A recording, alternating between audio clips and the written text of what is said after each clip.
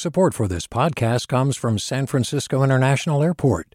At SFO, you can discover award-winning flavors and unique shops all before takeoff. Learn more about what's at SFO at flysfo.com. Hey, it's Avery Trufelman, host of Articles of Interest, and I've got to say, I've been a fan of KQED ever since I was a little kid, and I would come out to San Francisco to visit my grandma. It was just what we'd always turn on every time we got in the car, every time we were making dinner and turning on the radio. It was always KQED. And then over the years, I've become a massive fan of KQED podcasts because this is local reporting at its best. These are answers to questions you've always wanted to know, interviews with exciting, unusual voices, necessary journalism, all told with love and care and artistry. And did you know that a majority of KQED's funding actually comes from members? It's just people like you and me supporting the programs they love, while also getting access to cool events, behind-the-scenes footage, and so much more. If you want to sign up and be a part of this amazing community, visit donate.kqed.org/podcasts to become a member today. That's podcasts with an S. Thank you for listening, and thank you for your support.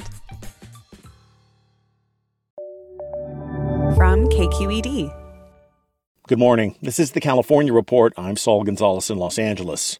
For months, a virus that's ravaged our state has been the issue we've been reporting on.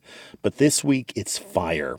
The wildfires now burning in Northern California have killed at least 5 people, scorched 500,000 acres, forced tens of thousands of people to flee their homes, and destroyed over 100 homes and other structures. Thousands of more properties are at risk. Many of the fires, touched off by lightning strikes and sustained by high winds and dry conditions, are also nowhere close to being contained. Here's CAL FIRE's Sean Cavanaugh, an incident commander, speaking yesterday. I just want to make it very clear and make no mistake about it. We have a very large-scale incident here.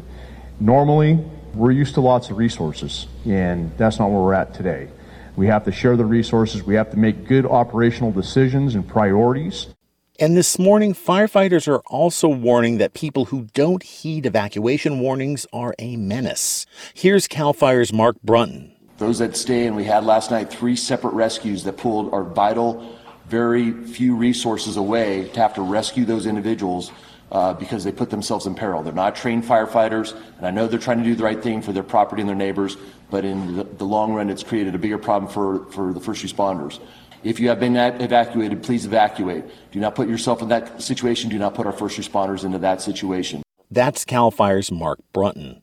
And despite such warnings, some people continue to stay put to try to save their properties, fearing firefighting forces that are stretched thin might not be around to do it. KQED's Raquel Maria Dillon reports from Napa County's Pope Valley. Johnny White's pickup has what looks like a new paint job. It's fluorescent pink, splattered from bumper to bumper with fire retardant. His neighbor, Mark Griffin, recorded the moment it happened on his phone from the next ridge over. That's the DC-10 that painted his truck yesterday. I got it on film. Neighbors greeted White like a conquering hero because he spent Wednesday defending his home and his neighbors' homes with equipment and staff from his vineyard management company. This is not our first time, so we had defensible space.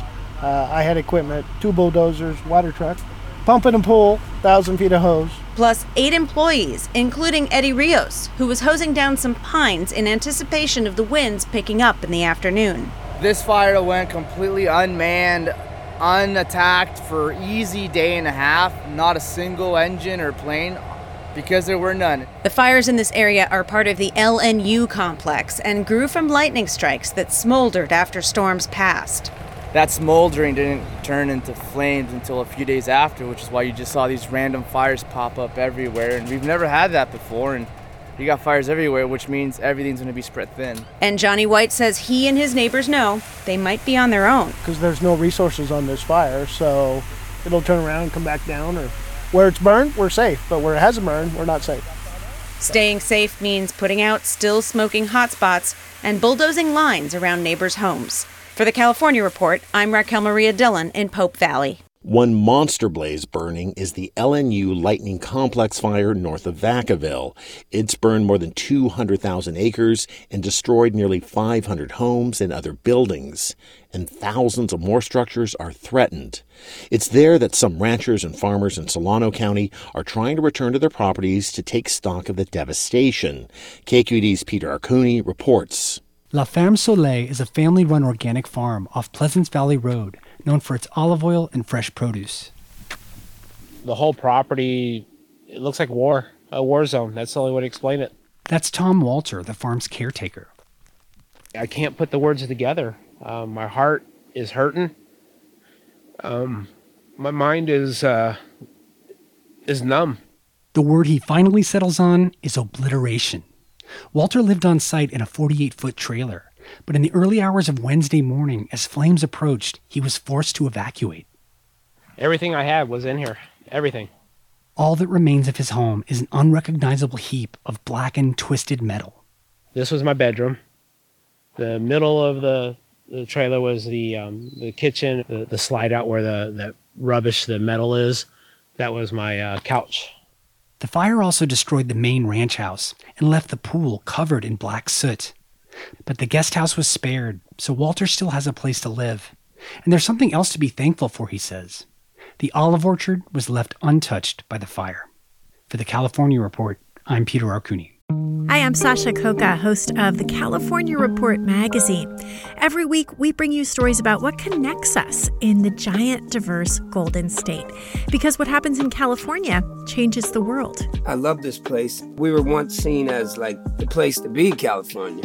The land of milk and honey. That's where you go to Sunshine State, but we just have challenges right now. KQED's California Report magazine. New episodes drop every Friday, wherever you get your podcasts. Hi there, I'm Randa Abdel Fattah from Throughline. If you're listening to this podcast, you know that KQED produces exceptional storytelling that keeps you informed, inspired, and entertained. Their podcasts cover issues from your neighborhood to the entire country and everything in between. Support this work today. You can help us continue to bring quality podcasts to your ears. Just head to donate.kqed.org/podcast. That's donate.kqed.org/podcast.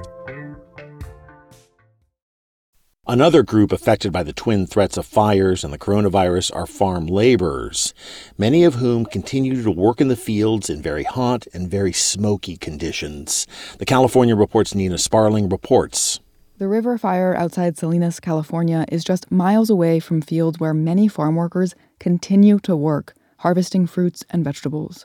The sun casts a pinkish-orange glow through the smog. The conditions were very, very bad. That's Laura Barajas, the regional director of the United Farmworkers Union in this part of California. The smog is very heavy. When you're breathing, it's pretty tough. The pandemic, extreme heat, lightning strikes, and now smoke from multiple large fires have underscored for many just how essential and how vulnerable farm workers are. No matter what the conditions are, we have fires, we have smog, we have ice, we have snow, we have coronavirus. We have farm workers harvesting the food for all of us to eat. This season has been exceptionally difficult for farmers, too, who lost customers in many restaurants and institutional buyers like schools. And their crops on the vine and in the ground can't wait. They need to get picked before they spoil. Some are adjusting harvesting patterns towards less smoky fields or slowing down work. Air quality in the Salinas Valley, though, is expected to remain poor until the fires subside. For the California Report, I'm Nina Sparling. Assisted living and nursing home managers are making plans for people under their care to escape the wildfires. But that effort is complicated by the threat of the coronavirus. KQED's Molly Peterson reports. The Department of Social Services and the Department of Public Health say care homes should organize people to keep those known to have COVID-19 separate from people who don't, including while transporting them to safety. And everyone should have protective gear. Regulators also suggest testing residents before evacuation. Where are they going to get tested? There's a logjam right now. Nicole Howell is the ombudsman for Solano, Contra Costa, and Alameda counties. I feel like that's not actually helpful guidance unless they're going to give them a way to do that and a mechanism to carry that out.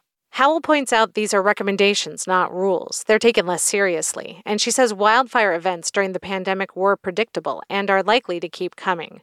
For the California Report, I'm Molly Peterson. First a pandemic, then a heat wave, now smoke and fire. All of those things together is a perfect storm to overload hospitals. Doctors throughout California are bracing for a surge in patients struggling to breathe.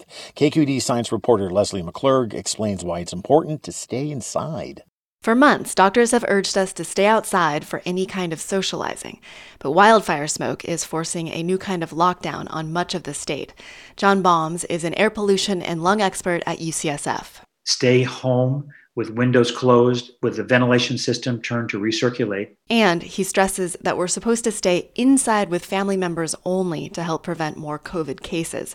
Smoke can irritate the lungs and make you more vulnerable to infections like COVID-19 or the flu. That's why Balmes' final piece of advice is to get a flu shot. The last thing hospitals need is more patients. For the California Report, I'm Lesley McClurg. Because of the pandemic, Californians have gotten really used to wearing masks, which also come in handy to deal with all the smoke in the air because of the fires. But what kind of mask is best to wear? Well, KQED reporter Laura Clivens knows. First off, doctors say shelter in place if your outside air quality is bad. If you have to go out for a few minutes, they say your standard cloth mask is okay.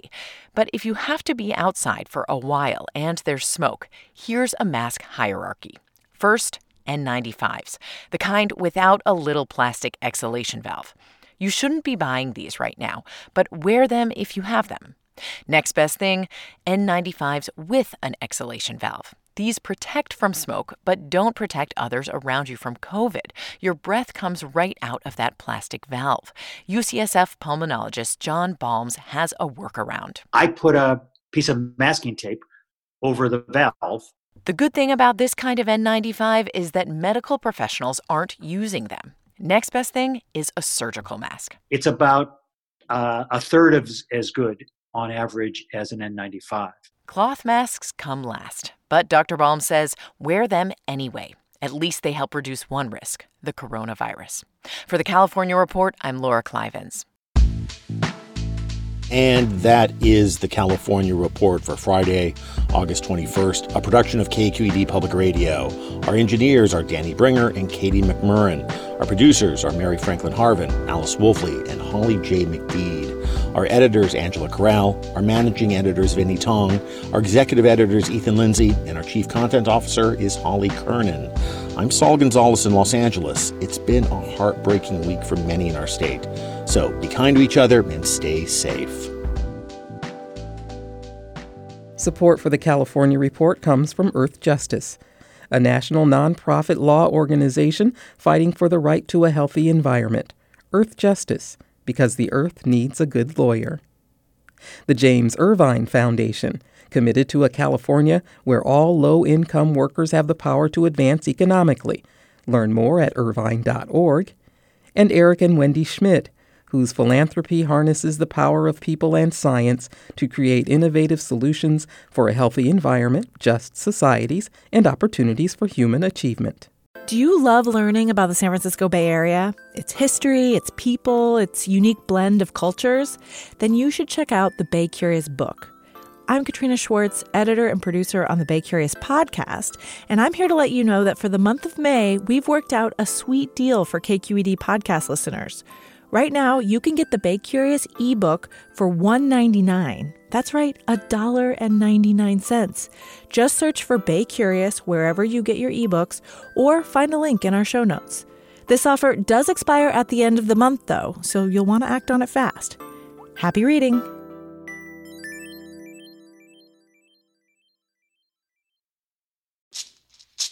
Hey, it's Glenn Washington from Snap Judgment. And if you love what you're hearing, and I know you love what you're hearing, please consider becoming a KQED member. You get special access to cool events, behind-the-scenes footage, and so much more. Plus, you'll sleep better at night knowing you did your part for the community you depend upon. It's in you. Please be in it. Visit donate.kqed.org/podcasts to sign up now. That's podcast with an S. Thanks.